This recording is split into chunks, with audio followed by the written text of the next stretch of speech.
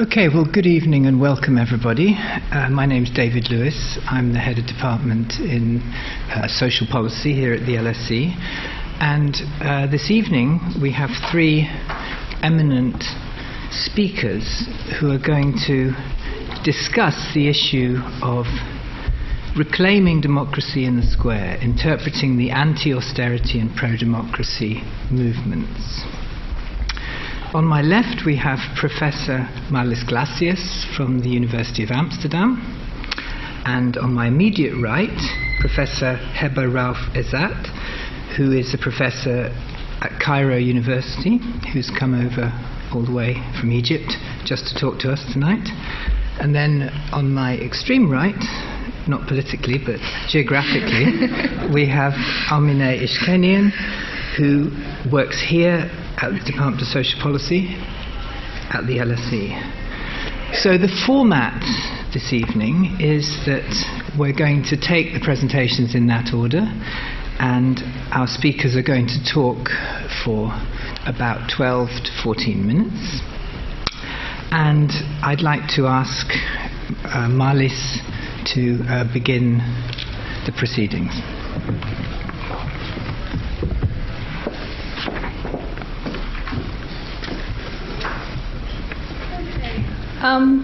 I'd like to begin by taking the opportunity to thank our collaborators, Jeffrey Players and Irum Ali, to thank our numerous research assistants, some of them students here at the LSE, students at the University of Amsterdam, but also people have helped us in Cairo, Athens, Moscow, some of them paid but many of them unpaid.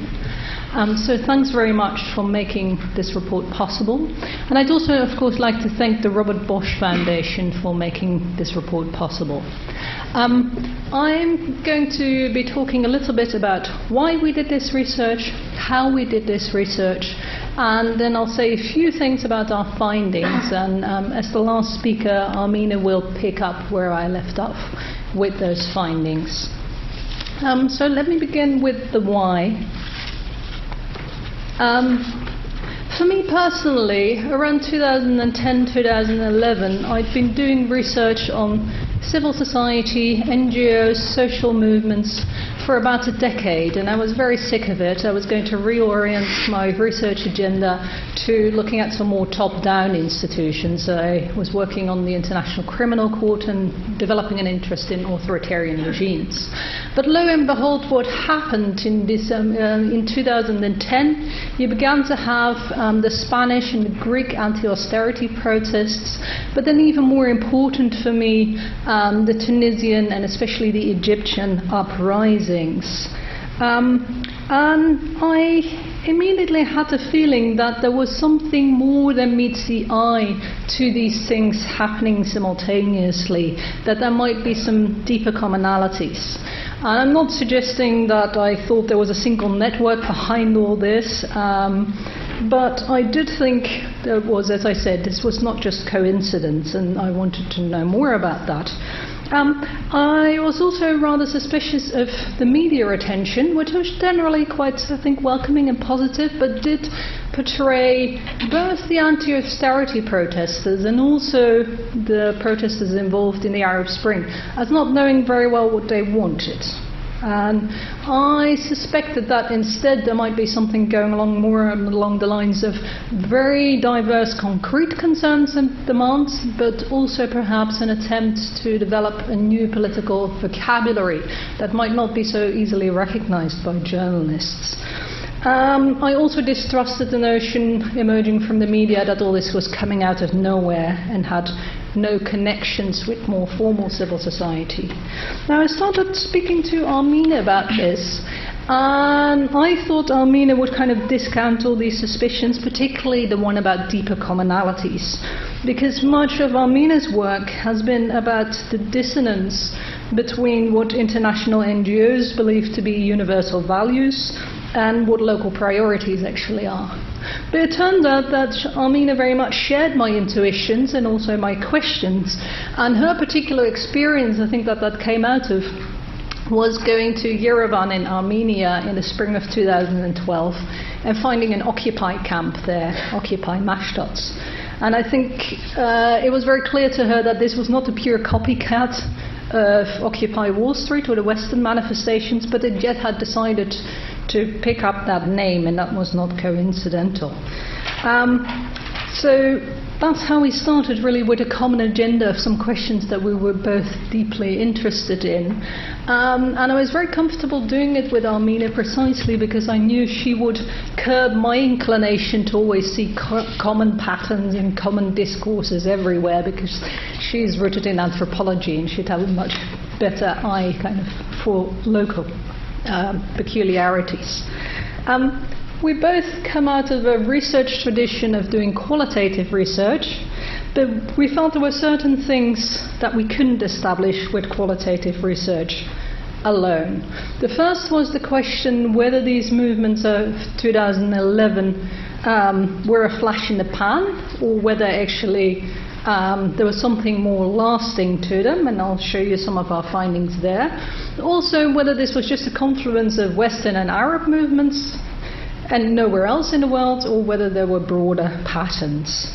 And we also felt that there was some leverage to be had from all the self-reporting that these protests nowadays do, so that we wouldn't have to rely on the media alone.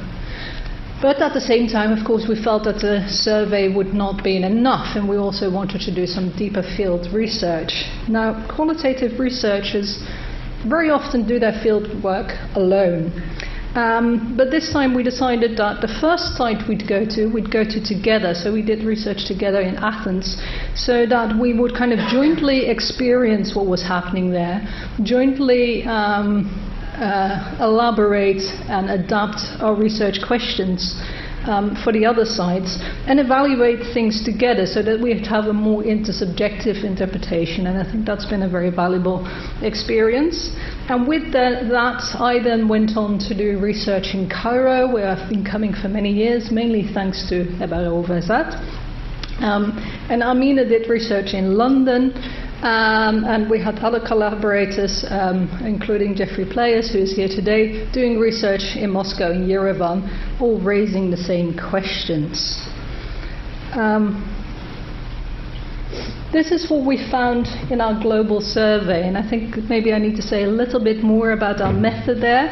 What we counted and then subsequently coded, both from media reports and from self-reporting, was any events that had involved at least 50 people, but more importantly that had some sustainability to them, so that we could actually call them movements and not just protest events.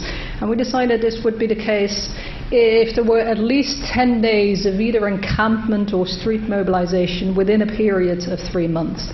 And what you can clearly see in this graph is that while the biggest confluence of mobilization is indeed in the summer of 2011, you can see it go up again at the end of 2012 and then go up again just as we stopped doing the research around 1 July. And this includes, of course, the Brazilian protests, the Bulgarian protests, the protests in Istanbul. So we can definitely say it was not a flash in the pan, there's something more sustained, and Armin will speak to that more in detail from the qualitative research.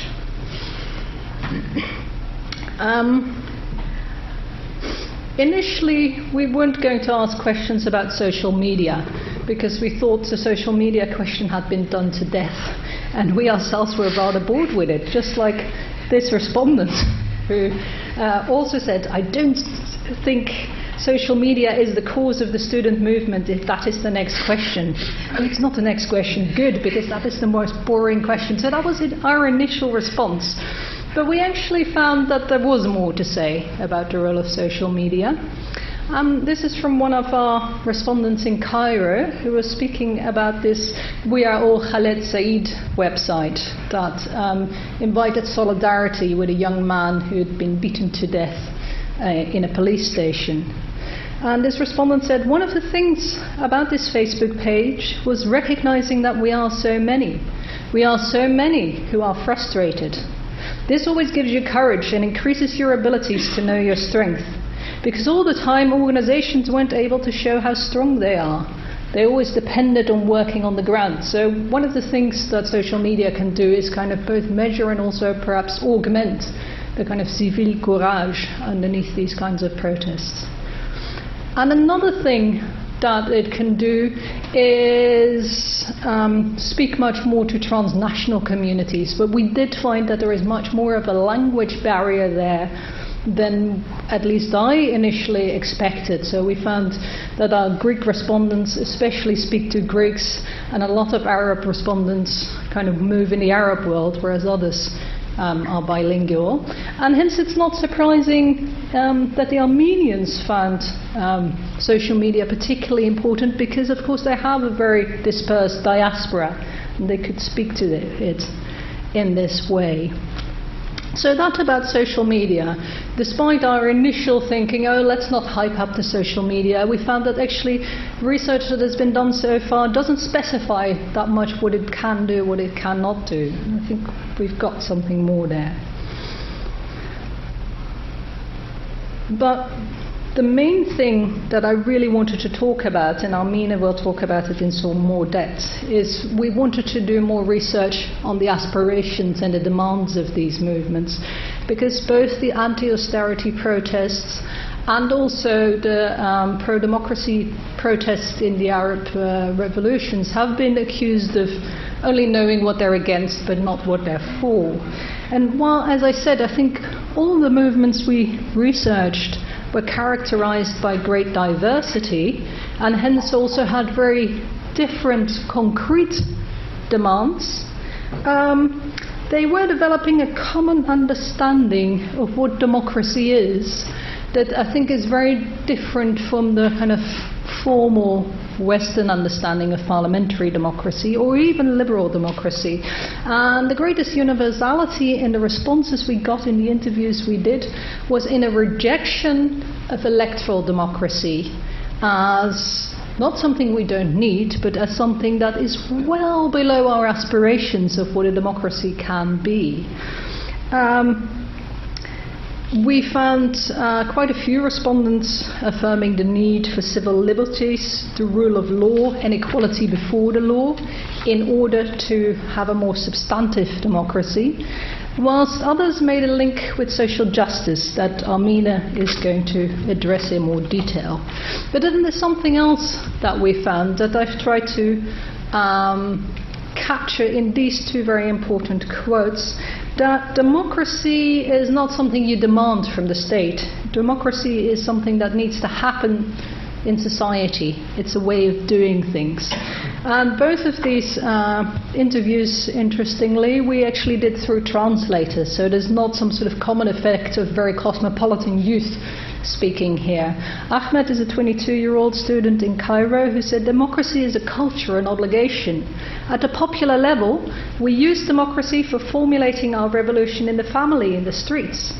People have not been educated to practice dialogue in democracy, and this is very interesting. I'm hoping Heba will address too whether she thinks there's something in this.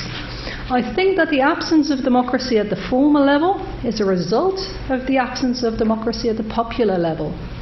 And similarly, Nafsika in Athens had told us 1 month earlier, democracy comes from all of us, from the government and municipality, but if we want to give democracy real meaning, it has to start at a grassroots, and society must fight for it.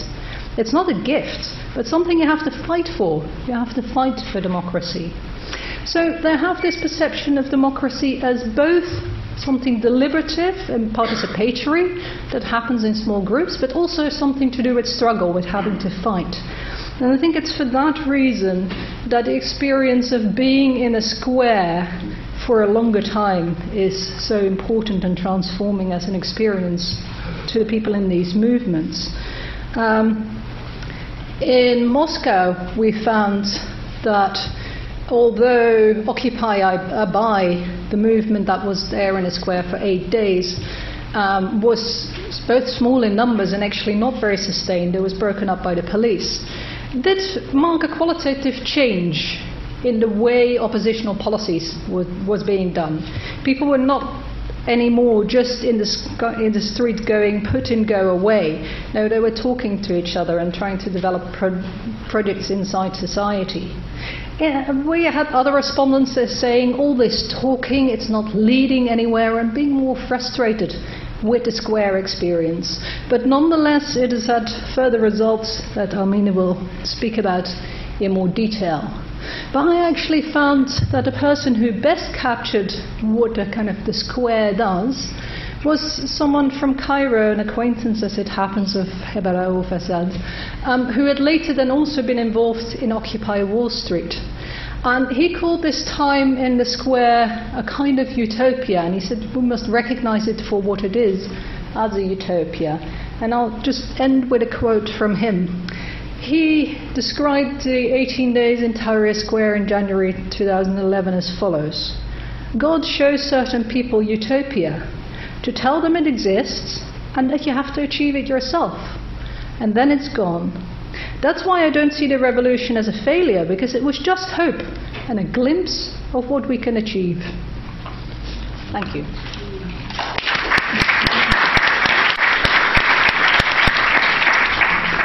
Thank you very much, and thanks for keeping to the time so well. So next we're going to hear from Professor Heber Raouf Assad. Are you going to speak from the lectern, or? Yeah. Assalamu alaikum.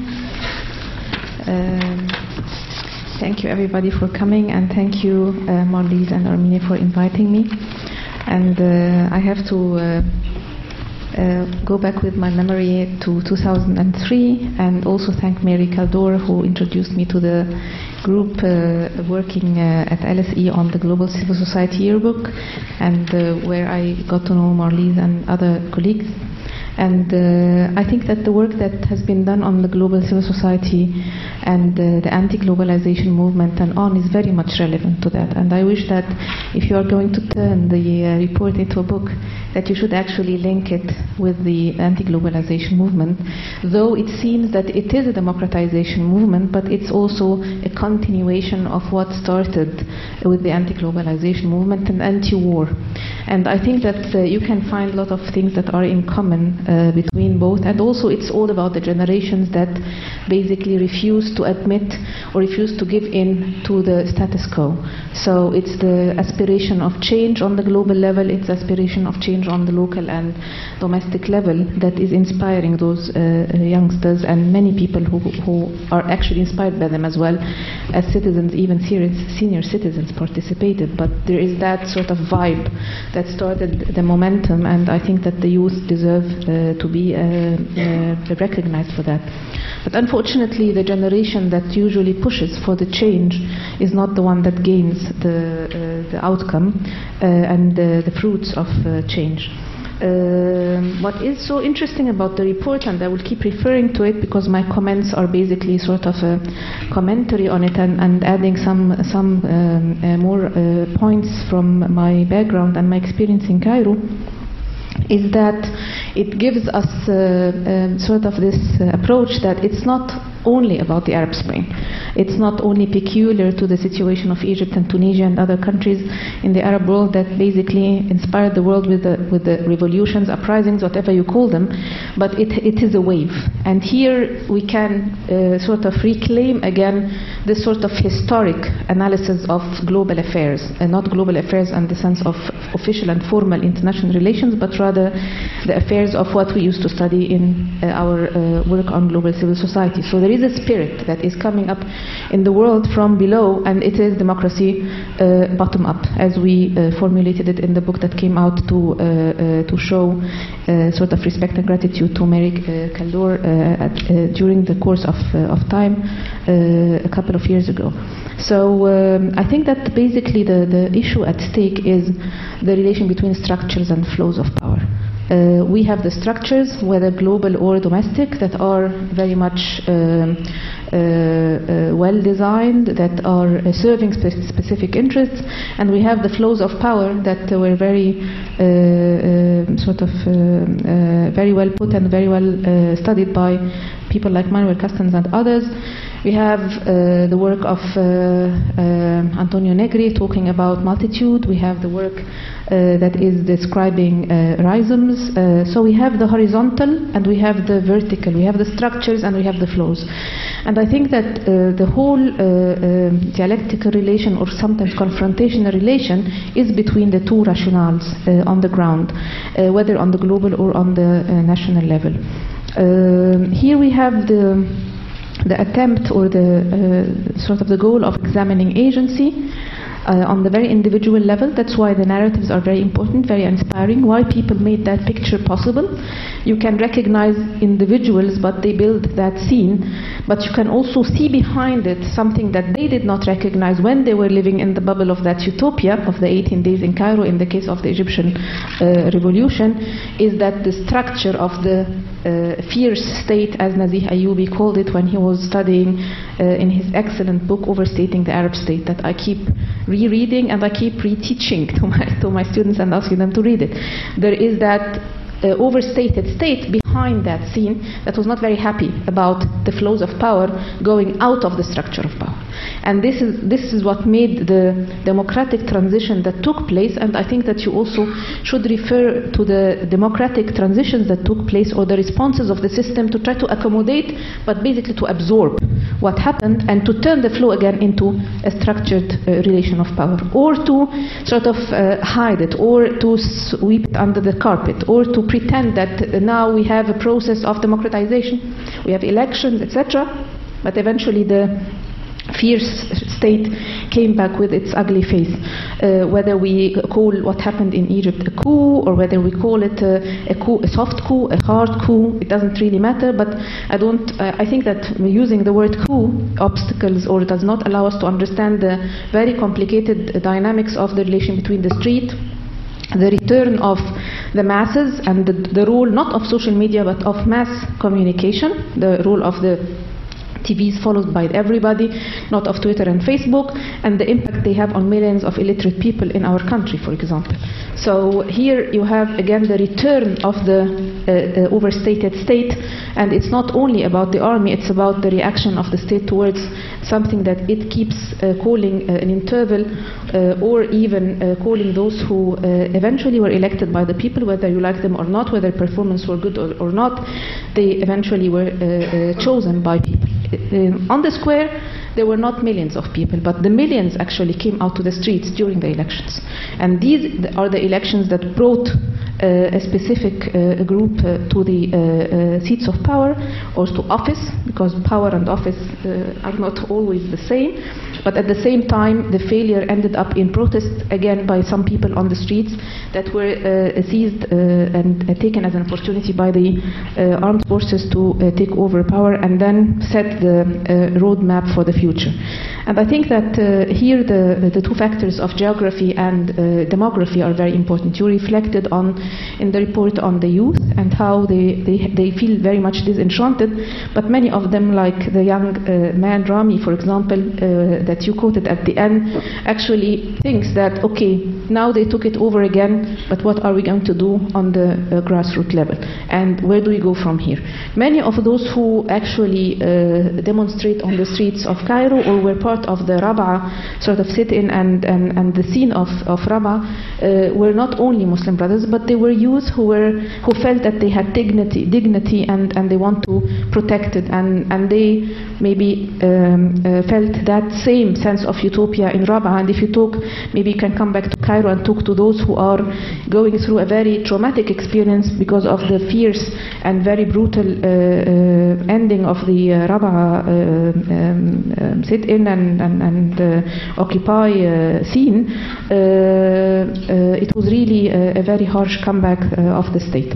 How the different actors on the state level are managing the situation in order to introduce another democratic scene without the Islamists is actually one of the concerns. And I just published about 10 days ago an article about examining the notion of post-Islamism that was introduced quite many years ago by Asef Bayat and Olivier Roy, also in some of his writings, because there is that component when it comes to the Arab world and when it comes to Egypt and Tunisia. There is the Islamist dimension and the return of secularism, if we can say so, and how it would affect the culture. I think that we are witnessing some sort of a conflict here, that some of the articles that have been published lately are referring to a very Hobbesian concept of the state. Now it's time for the state to come back, enough of chaos, we have to pull the country together, etc. And this is the discourse that is now dominant in the mass media, while there is a division between the different revolutionary forces and the youth in different generations on different sides.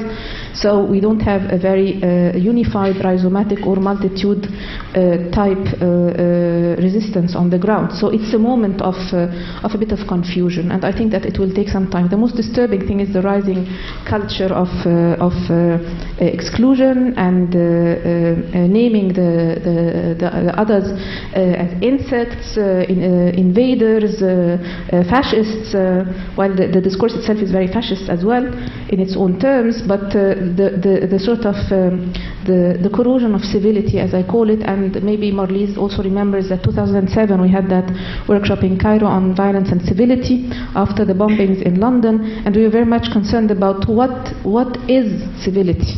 When we talk about global civil society, when we talk about civil society, what do we mean by civility, and how can we define it in its relation to the use of force and violence?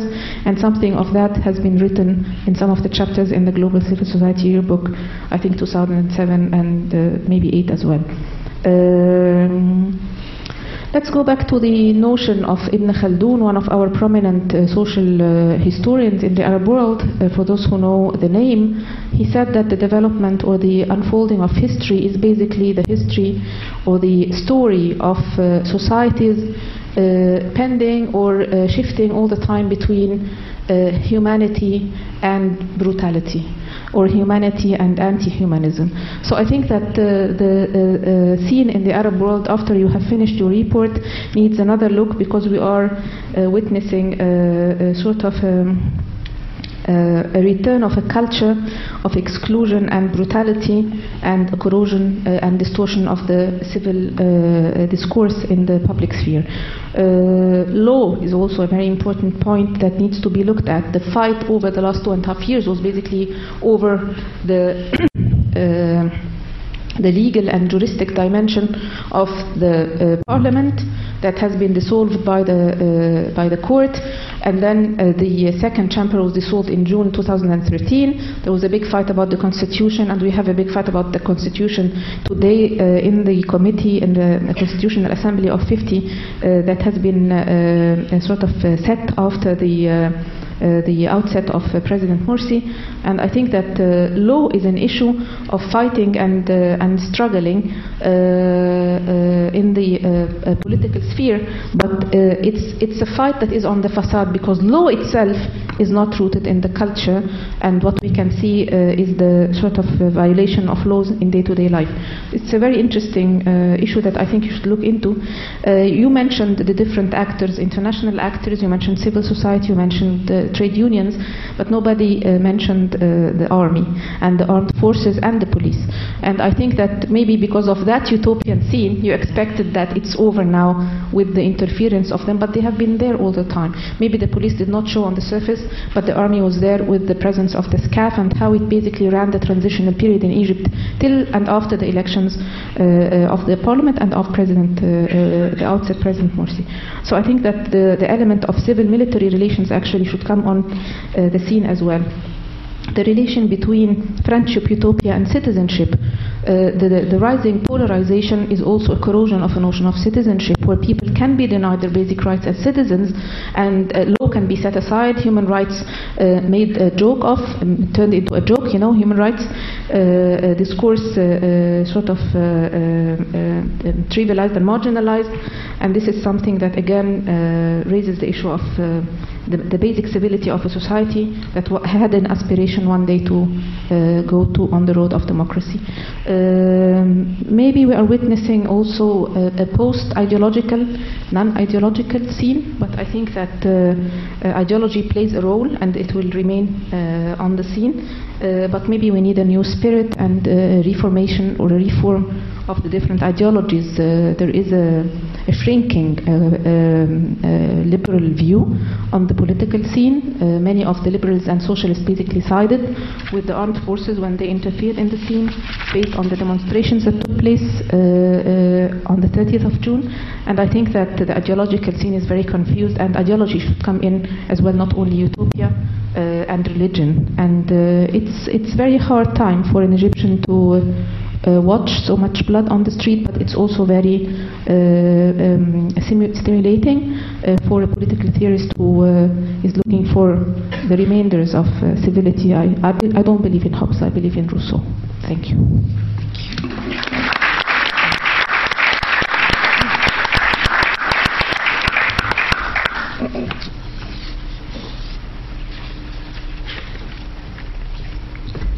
Thank you, everyone.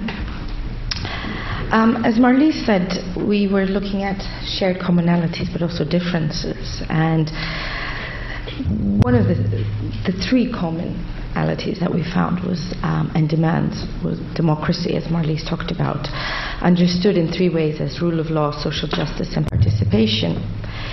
Also, social justice was a very key demand, and it was understood in three ways. First, that there should be less inequality. Second, that the state should not collude in inequality, but to protect the underprivileged. And third, that when formulated more concretely, that the state should provide basic access to social services. Dignity was a concept that we found in some of our research sites, but not everywhere, and it was differently constructed and understood. So what I'm going to do in my talk is focus mostly on social justice and touching upon a little bit of democracy. So one of the questions we asked our interviewees is, who do you demand democracy or social justice from? Thinking they would say the state. But most people answered, I demand it from myself. The understanding that you have to change yourself in order to change society. And so this led us into a very interesting set of questions and analysis. Because on one level, what we were hearing and what people were telling us was the importance of individual responsibility, of citizens, of individuals taking responsibility and joining in projects through solidarity with others in their community, their neighborhood, their city, and their country. So it wasn't that they were demanding things from the state, but they were also recognizing that they had a role to play. But to be clear, this was not the understanding of individual responsibility, or as some theorists within the governmentality literature have called it, individual responsibilization, which should be understood as a concept which means that up until now, some individuals have been too reliant on the state or have been too dependent on others, and that they need to become more responsible for themselves. So responsible for their own library, creating their own health clinic, schools, and so forth. It's very strongly associated with neoliberal politics, and it's in that context where it has been used, that people are shirking responsibility, and in order for them to become more responsible, we need to encourage them to become more enterprising, entrepreneurial, and responsible. And I think, of course, this has been criticized by many theorists who have argued that that doesn't work. Not everyone starts with the same set of resources or the same set of connections or the same amount of time, knowledge, so forth. David Harvey has argued this. So it wasn't this type of responsibility, and it wasn't about excusing the state from its responsibility. In many places where we talk to people, they said, for instance, in Yerevan, they said people are demanding things from the state, and they want the state to function as a state. That is the ultimate thing. That is why there is so much focus on rule of law.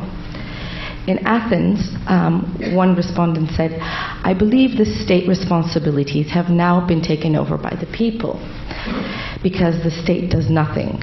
There are 1.5 million unemployed who don't have access to basic health care. The state is nowhere to be found. everything that we gained in the last 150 years, we have lost in the last 3 years. We had gained these rights through very hard and painful fights, and now they have been lost. So although he wasn't talking about the welfare state, very much this was about a discussion of what the state should do and the responsibilities and rights of both states and individuals. And in London, one respondent said, in the context of the big society, the government has used the language of community action and responsibility for its own ends. They are using it to justify cuts to public services, but they are also using it as a Trojan horse to privatize public services. So there was this sense of, we want to be responsible, but that's not about excusing the state from what it should also do.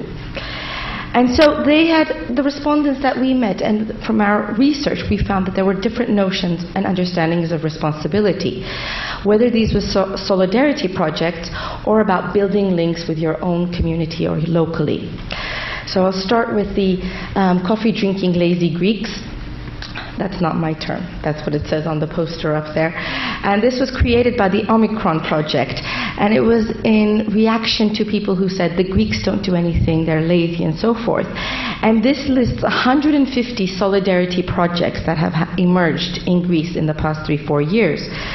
We're talking about volunteer movements providing free medical services, drugs, and vaccines for people without access to medical health facilities. These are movements organizing microeconomies without money to increase solidarity and strengthen social bonds. These are groups providing free lessons and knowledge exchange, as well as book swapping initiatives, and collectives organizing free cultural events. And there's a whole list of things which you can read about at this website. And what this demonstrates is when things begin to fall apart, people step in different ways. One of the communities that we visited, there was a group called the Robins of Day. Day is like EDF or British Gas, and basically when the electricity was being disconnected, they would go at night and reconnect people's electricity. And the idea was, why should people be living in this way when it wasn't their fault in terms of the crisis happening? So this was part of that discourse in Athens. Locally, what we've seen, for instance, building links, the Friar Barnett Library, which was closed by the Barnett Council, was reopened through a symbiotic relationship between the community in Barnet and Occupy squatters, Occupy activists. And I think this was a very important coming together in order to open this. And more recently, there's been news that Occupy has helped reopen a pub, a much-loved pub in Barnet that was closed again. And at the bottom there's a free car initiative that was started in Armenia when the government decided to raise transport fees, and people didn't want to go along with that. So people began to pick up individuals who were waiting at bus stops and taking them to their destination, saying, don't pay, let's starve the businesses, let's starve the bus routes. So they will stop raising the fees, and indeed they were successful. So these were several things that we saw in terms of people taking responsibility and understanding their role within society.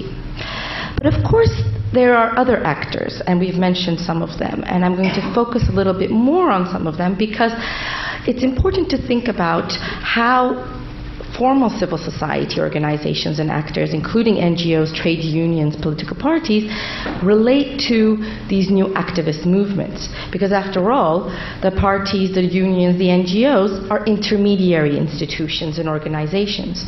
They claim to represent, to give voice, to advocate, to campaign. So what we heard from many people was, where were they? And the fact that people were going into the squares and the streets was already a sign that there had been a failure of representation, a failure to give voice to the concerns. But of course there's also the question of, well, if you don't engage with political parties or unions or NGOs, how then do you scale up? How then do you have greater impact on policy, politics, economic developments, and so forth? And I think this is something that we've struggled with and we've tried to think about. In countries, particularly in the former Soviet Union, where donors spend millions, if not billions, building civil society and democracy, what has been the result? NGOs on paper, oftentimes without actually representing others. But this was not only in Eastern Europe. It is a phenomenon we discovered that exists in many, many places. And I'll give you some quotes in a minute, but before I do that, I also want to recognize that the reason that NGOs are not speaking out, or the reason that some organizations aren't speaking out, isn't necessarily because they don't want to, but because in recent years we've also recognized what is explicit and implicit, or direct and indirect means of silencing these organizations, what some have called the chilling effect. This can be very direct. For instance, the introduction of the Foreign Agents Law in Russia, which squeezes out freedom of expression. Or it could be something less severe than that. For instance, the Transparency of Lobbying Bill that's now being debated in the parliament in this country, and where many charities and unions have spoken out against, calling it the gagging law, that it would silence, it would have a chilling effect, because organizations would be prohibited from speaking out on policy issues for a year before elections. And it's very important to recognize this, because one of the things we have found is that NGOs are facing a crisis, and oftentimes there is a loss in terms of independence of voice, mission, and action that comes about not because only of government pressure, but because their own reliance on funding and other partnerships. So for that reason, what we discovered was a very much love-hate relationship between these activist groups in the squares and the streets and in the communities and the formal NGOs. On the love side, some organizations said yes, some individuals said yes, it's great to work in an NGO. I mean, it's just a great job that gives you more time. It's better to work at an NGO than a cafe or something. In Yerevan, an activist said, if you look at the activism, those people who have been employed in the NGO sector work more professionally than people who are out and join protests afterwards. Maybe those people are enthusiastic and concerned about issues, but they do not have the skills to think things forward. So this was very important. And we heard many times in all of the cities that we worked in that NGOs and people who work for NGOs were cooperating behind the scenes oftentimes, providing meeting space, providing, for instance, reports that hadn't been made public, printing things, doing different kinds of support activities, but not making that public for various reasons, including that they were receiving statutory funding and they didn't want that to be made public. On the hate side of the spectrum, well, maybe hate is not the best word to use here, but on the more critical side of the spectrum, what people said is, for instance, in Cairo, after the uprising, there have been millions or billions sent to civil society, but no supervision of it. Everyone would take a lot of money and spend it on whatever. So there was this sense that they were benefiting, that they were profiteering from the situation, and that this was having a negative impact on how people saw civil society, and particularly NGOs. In London, one respondent said, "We are the disaffected, the pissed off, the subversives within the conventional world of voluntary action. The voluntary sector has become privatized, corporatized, and dead-headed. So we increasingly now align with and see our future with direct action and radical movements." And indeed, we've seen this in London in other instances. For instance, on the policy of workfare. Boycott Workfare, which is one of the organization's activist groups, has been pitted against NGOs, formal charities. And the reason is because some of those charities, like businesses, are using workfare. And so it's an interesting dynamic between the informal and the formal. So I think these are issues that need to be unpacked and further investigated. And to conclude, so it's always about impact, isn't it? Impact assessments and so forth. So has there been policy level and wider political impact? I think at some level we can say that yes, there has, in the sense that public debates and discussions have changed. We talk about inequality. Now when you say we are the 99% or talk about critique the 1%, people will know what you are talking about. There's been more discussion about social justice, about democracy, tax justice, debt, and so forth. So that has opened up. There has been greater awareness of issues among the wider public. And I think this has been very important. I've put a picture here from UK Uncut where they say the big society, revenue and customs, if they won't chase them, we will. And through a protest against Starbucks, they managed to get Starbucks to pay more money than they had in the last decade in the UK in tax. So there has been some movement. And of course, there has been solidarity and support networks beyond the squares. People who met in the squares have now gone on and worked together on other projects. And so we can see the emergence of social capital, new forms of social capital. How long they will be sustained, what impact they will have, we don't necessarily know at this time. But of course, this is something that's ongoing and transforming as we speak. And finally, we've seen the resonance of the methods and discourses in new sites of protest in 2013, Istanbul, Rio, Sofia, and what I didn't put up there, Dhaka in Bangladesh. So there has been that mode of protest that continues. But I think the fact that things haven't been addressed fully, we are going to continue to see these issues coming up. And just to conclude, recently there was a protest in this country, in London, around the work capability assessment. And what I found was very interesting, and perhaps it's a model to think about the relationship between the formal and informal about impact, was that it was a campaign organized by Disabled People Against Cuts, Occupy London, together with faith leaders from the Muslim and Christian communities, as well as MPs. They had a very specific target. It was the work capability assessment and how it was leading to suffering and deaths of disabled people who were undergoing this assessment. And it was very interesting because it brought together the activist informal groups with those that are much more formal. And of course the impact is still elusive. We haven't seen it yet in terms of policy. But perhaps that's the new model of thinking and moving forward, of making both horizontal and vertical links. Thank you.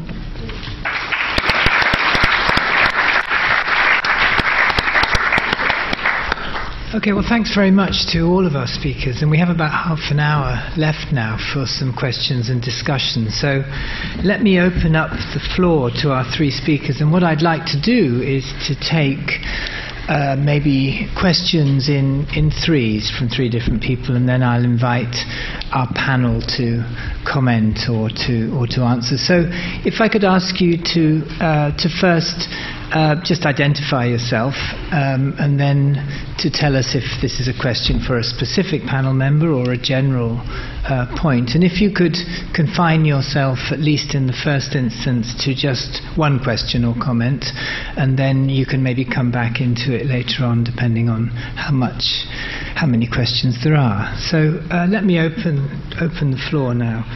Why don't you start? Penny Waterhouse, National Coalition for Independent Action. I'm very struck by the notion of the insider-outsider working together, because most of the people we work with are what we call subversives. And my question to the panel is, we struggle with how to support, organise and nourish subversives, because by definition most of them are isolated, keep their heads down. They may have a different hat outside of the organisations they're working in, the sort of the formal side of the world. But actually the real struggle for us is how you bring together the force of subversives if they're not already connected in and organised and quite isolated often. Thank you. That's a great question. Let me move now to the lady there in the turquoise. Thanks. My name is Marilena Simiti, and I'm a visiting fellow here at LSE. I have participated in the anti-austerity protest in Greece, and I wanted to ask whether we can actually perceive collective mobilizations in the squares as a unitary political subject, because I don't think this was the case in Cairo, neither was it in Greece. And in Greece, not only you had diverse political forces, but you had conflicting political forces with different interpretations of democracy. The lower square as genuine democracy with grassroots mobilizations, and in the upper square with strong nationalistic frames and populist frames. So you cannot actually take out democracy, the word democracy, out of its context. And a second question regards the issue of national sovereignty, and I think it's impossible to see anti-austerity protests in Southern Europe without taking into account this issue. Thank you. Let me take one more question from this side of the room, the lady at the back, and then for the next round we'll move over to the other side. Jane Chalaya. This is a general question. Women's and children's rights hasn't been mentioned. I just wonder how it's been subsumed. Okay, short and to the point. Okay, let's ask our panel now to respond to some of those questions. Would you like to start, Amine? Sorry, Marlis, why don't you start? Okay. I have little to say to the question, how do you organize subversives? Other than, I think, from our experience of interviewing the people who were deeply involved in protests in Athens and Cairo in particular, I would say when the big mobilizations came, they didn't know they were doing it. They didn't know that this was going to be the big push, the big moment. Somehow something resonated and people showed up. So I'm not sure to what extent you can orchestrate and organize that.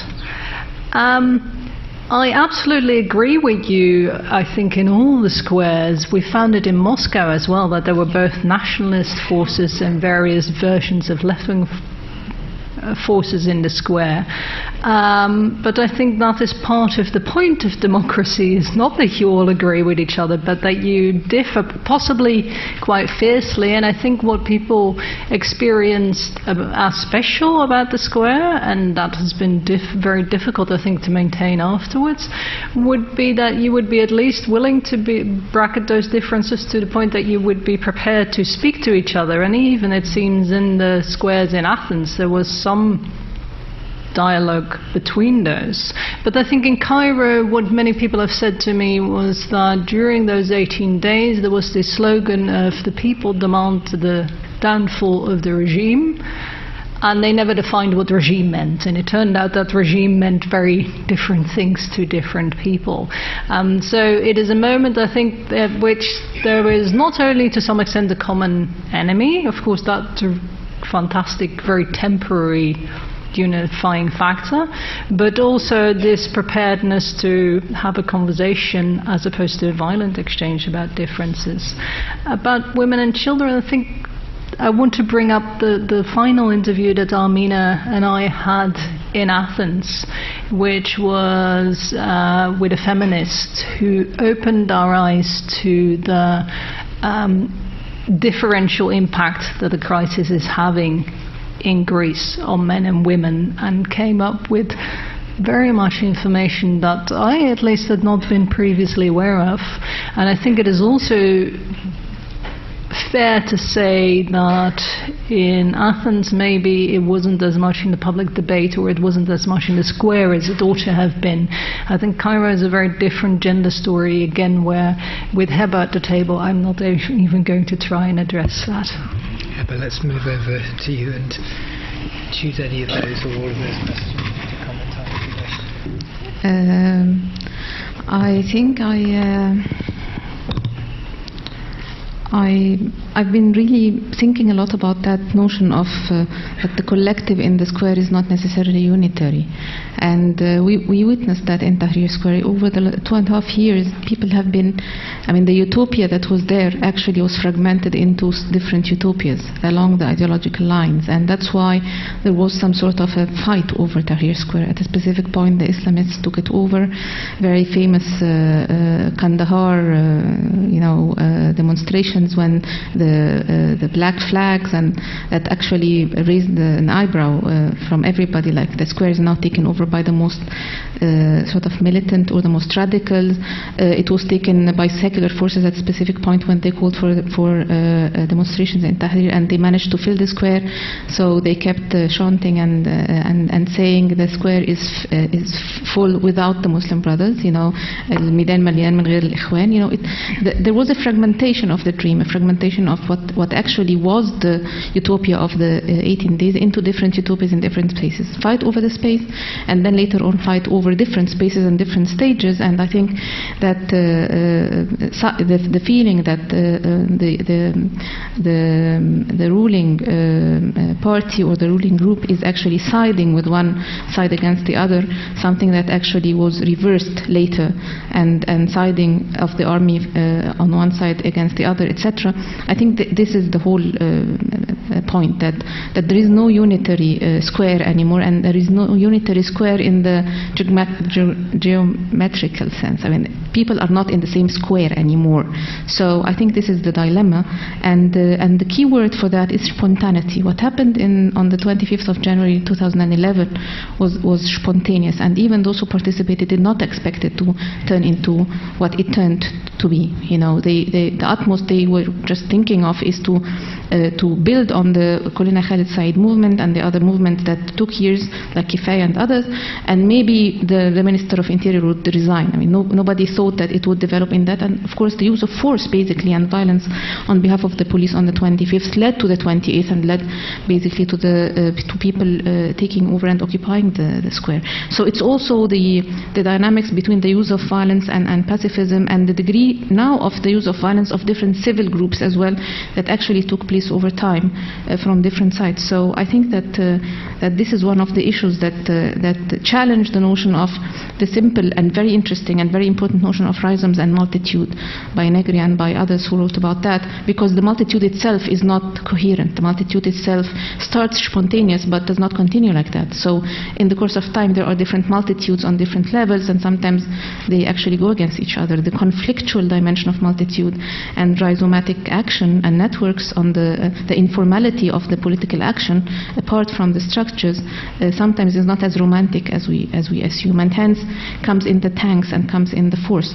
So whether under democratic slogans or whether with the support of some people who were disenchanted by the experience in the course of time, I mean, this is how can you bring it back, or is it like an irreversible process? You start with a utopia and then you end up in ideological conflicts, etc. Regarding women's and child rights, I think that this is one of the main concerns that I've been worried about. By the way, I'm the coordinator of a diploma on child rights and public policy at Cairo University that has been set 3 years ago in cooperation with different universities, including Berlin, Bristol University in UK, and the ISS in The Hague. And we have been working on the issue of child rights and youth rights. And of course we have very disturbing information coming out of the street, and the NGOs that have been monitoring basically the situation of child rights and the commitment to child rights law, the child law, are very disappointing. It was just swept away, and especially with the discourse and the debates that took place in the parliament regarding child rights, women's rights, etc., that were very sort of disenchanting, and on the ground the issues of women and the rising harassment, etc., and street children participating in clashes. I mean, it's a very complicated issue with many topics at hand, and I share the concern with you, and we are about to sort of publish a report on the situation of children since the 25th of January till today, in different situations and in different circles, and how they were violated not only in the clashes but also sometimes by ideological abuse by different groups, bringing the children to the points of demonstrations which are sometimes not very safe for them, or the sit-ins or Occupy, etc. So there is a concern, and we hope that bringing it to the surface all the time and insisting on not putting it aside, because there are more important issues at stake, as usual in any society where women's and children's issues are put aside when we have a political conflict, will not continue. We hope to do that. Very much. Anna, do you want to pick up any remaining issues there, I think, and then we'll move to some more questions? Yes, I'll just make a point about heterogeneous actors, because I think, as you stated and as our respondents told us, there was that upper square and lower square, but I think it's broader than that, and in all of the contexts there was heterogeneity in terms of age, in terms of ideology, in terms of social class. But what they were often united by was the anger towards either the regime, the government in power, or in the case of Greece, of course, the Troika and the international kind of the structures there. But perhaps that's what makes the struggles more difficult, is because they lack a cohesiveness and a coherence in the sense of, how is this different from former struggles?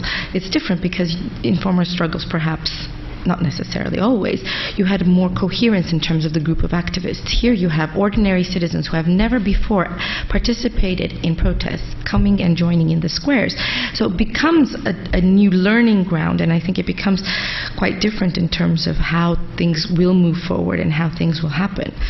And in terms of austerity, yes, I think definitely it has had a gendered impact, and the Refuge Against Cuts protest, which I mentioned, was specifically about the cuts that have been made to women's services in the UK. It was organized by UK Uncut in December of 2012.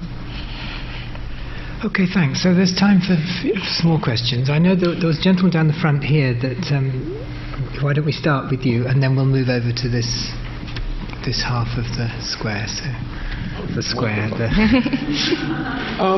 Ari from the People's Republic of Southwark. One of the things that got me was that there's a difference between the formal and the informal, and one of the main things about that is the informal doesn't have the voice with the powers that be as the formal does, but the informal has the power when it comes out to protesting. And the other one is that with the US government's report on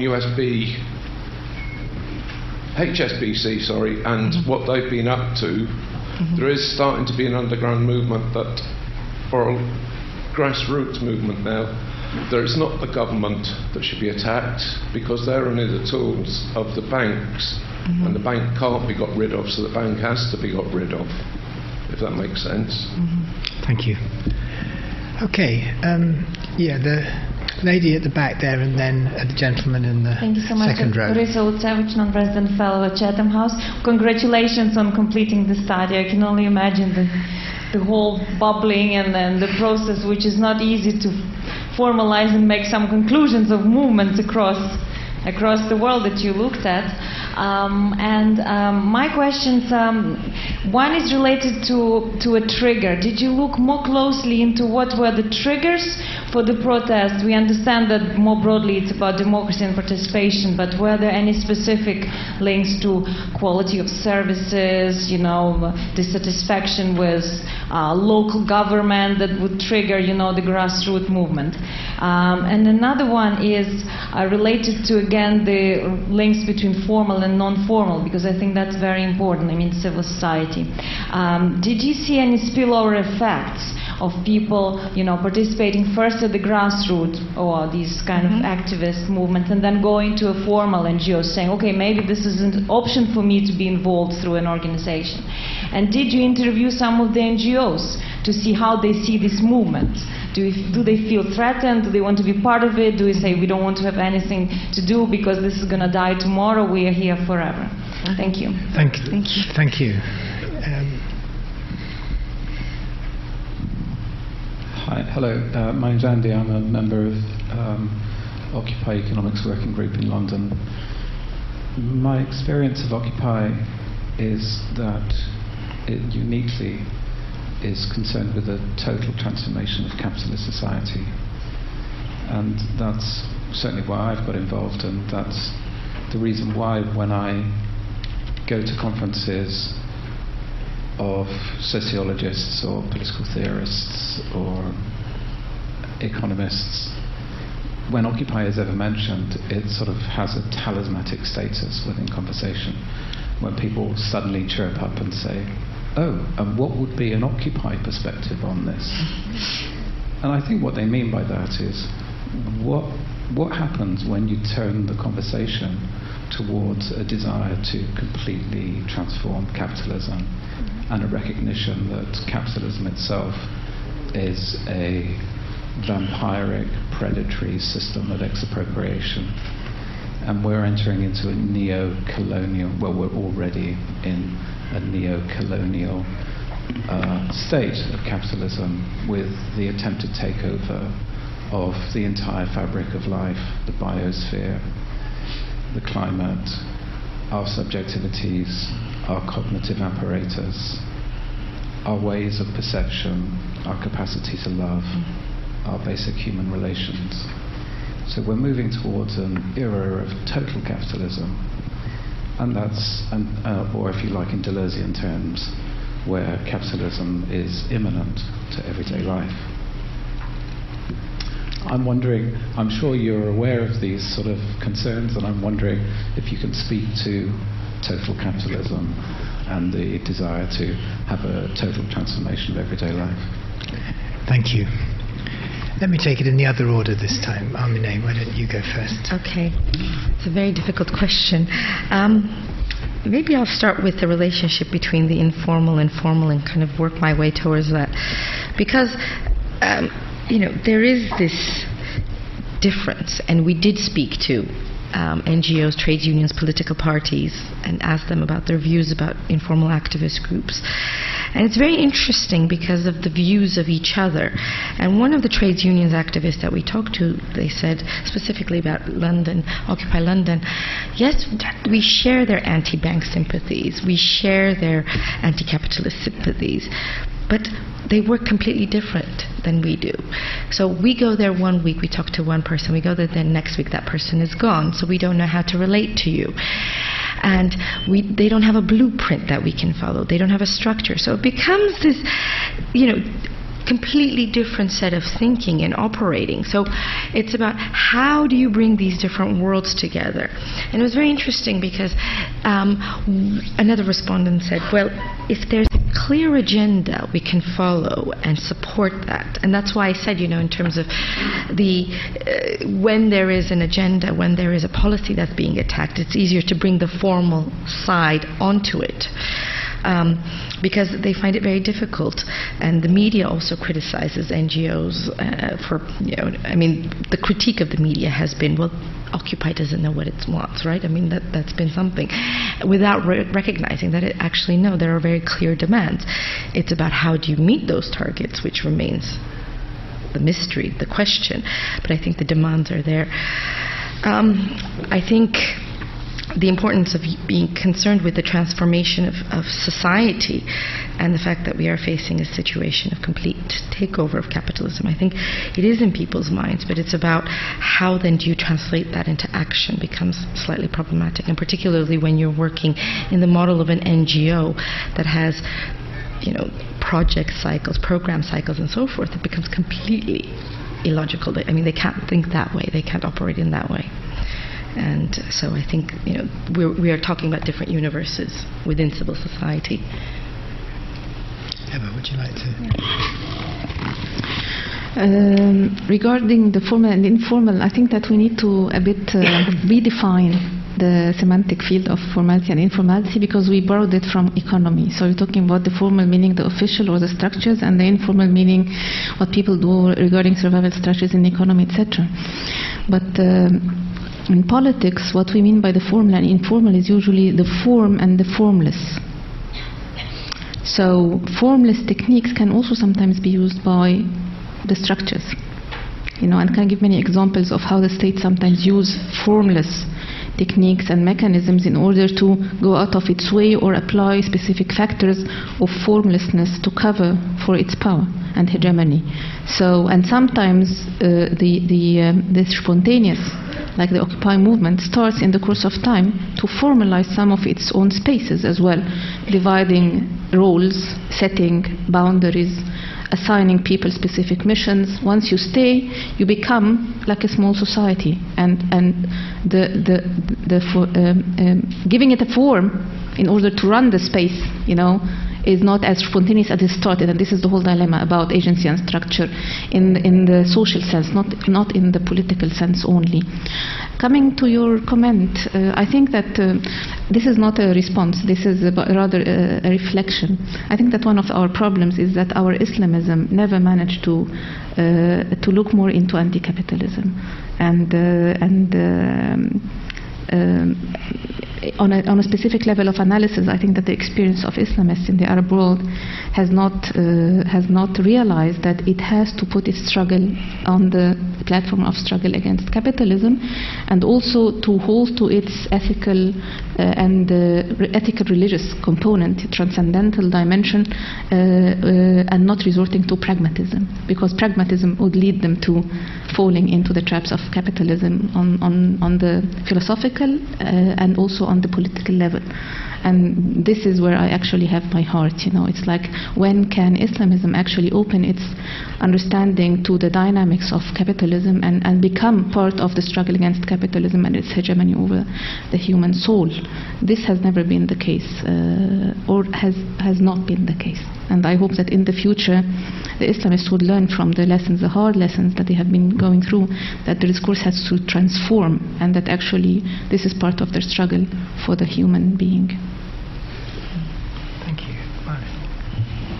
I will say a little bit about the trigger question and then about the total transformation of society.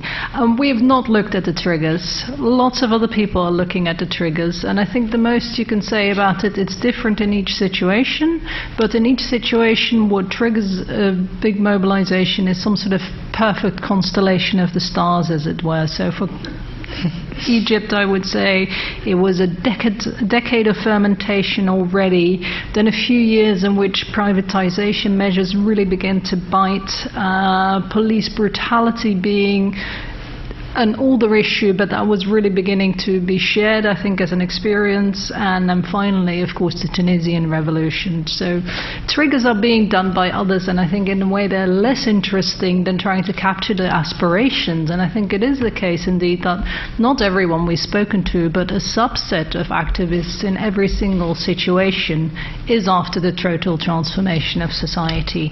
And I think it has been our aspiration to kind of capture and structure what that means, and then translate it into the language that you can kind of put into this kind of report. But total transformation of society, I think, is precisely why a few years afterwards the yields may seem disappointing. That's precisely because the aspirations were so enormous. I think we've got time for a couple more questions. So Jess, a gentleman at the back in a leather jacket. Sorry, my name's Carl. A general question to the panel. What moral philosophy do you think run things in the modern democracies? And has he got anything that could address the increasing inequality that we've seen throughout the world since the 70s, or increase the quality of life of the masses and increase social justice? And a sub-question to Hebab is, can there be any other kind of moral philosophy than a religious-based one in the Arab world? Thank you. The gentleman in the middle, and then over there. You mentioned Islamic thinking. Was that a contemporary thing, or I was just thinking Ibn Khaldun, who was a great Islamic thinker. Sorry, could you just wait for the microphone a second so that we can all hear your question? A political thinker, sociologist. I was wondering whether you were referring to contemporary, or Ibn Khaldun, who was a great Islamic sociologist, philosopher, history, who had something to say about the rise and fall of civilizations. Yeah. Thanks. Clive Menzies, also Occupy Economics Working Group. The thing that intrigued me about Occupy is that you had people coming along looking for answers. There was the outrage and the anger, but they were looking for answers, and there were other people who thought they had answers. And so one of the manifestations of Occupy was a great deal of learning and sharing information and understanding, and that has continued even though the physical space is no longer occupied. Was that replicated across the Arab Spring? Thanks. Okay, Hebra, I'm going to ask you to go first on these.